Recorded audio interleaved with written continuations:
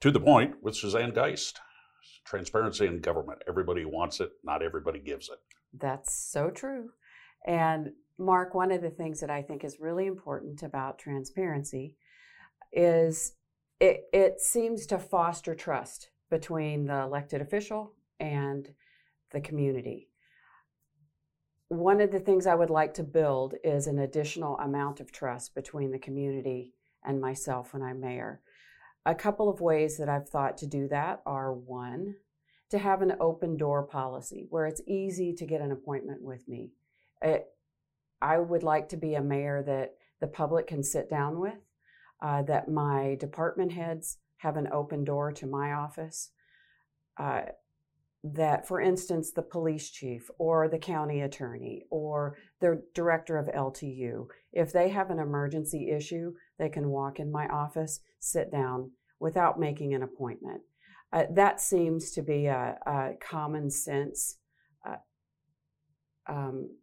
desire, but I can tell you that that doesn't happen all the time in government. I don't believe it's happening currently, and it is the type of mayor I plan to be. How does that translate then to a staff, to the people that would work for you as mayor? Because some of the distrust is the non-elected officials that are in positions of power or make decisions with the public. How does it translate in the Geist administration? How that translates is setting the tone for the administration. And when the leader is open and receptive to new ideas, to people entering the office, to kind of a fair exchange of ideas, whether people agree or disagree.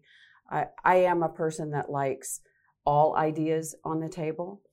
But that kind of desire and behavior starts at the top.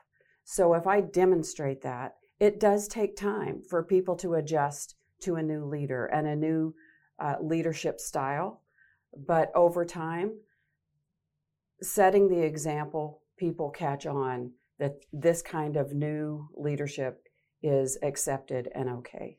Let's do a little deep dive in a comparison, because you've been in the unicameral now. You're in your sixth term or sixth year. Mm-hmm. How would you compare the transparency of, say, the state budget versus the city budget now, and what you would propose? You know, when I first sat down at my desk the first year that I was elected, and I got the budget book for the state, it's about, let's say, 1.5 inches thick, two-sided charts, and I was overwhelmed. But I did make my way through that budget. And over the past 6-7 years, I've learned how state budgeting works. The state budget is quite transparent. Where money goes, you can kind of follow the money, as we like to say. When I decided to run for this office, I started digging into the city budget, and that budget is 3 books, the same size of the single book the state budget has. And following the money is much more difficult, which is one of the things, as we're talking about transparency, one of the things I would like to change. I would like to migrate to a budget that is much more easy to read, for one, and much more easy to follow from line to line. You have to cross-reference one book to the other to find. Now, you could put all of these 3 books into one book, but I have them into 3 because it's more manageable. But you do have to cross-reference from one book to the other to follow where money goes. And to the average citizen that doesn't understand government budgeting, it's incredibly difficult to find out how we're spending money, where money is going, and I'll tell you, even to someone that understands how government budgets, it's hard to follow.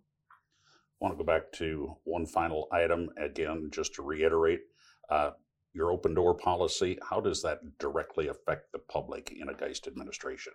How does that work? That would have to be by appointment. People can't just come drop in your office and you drop everything every day.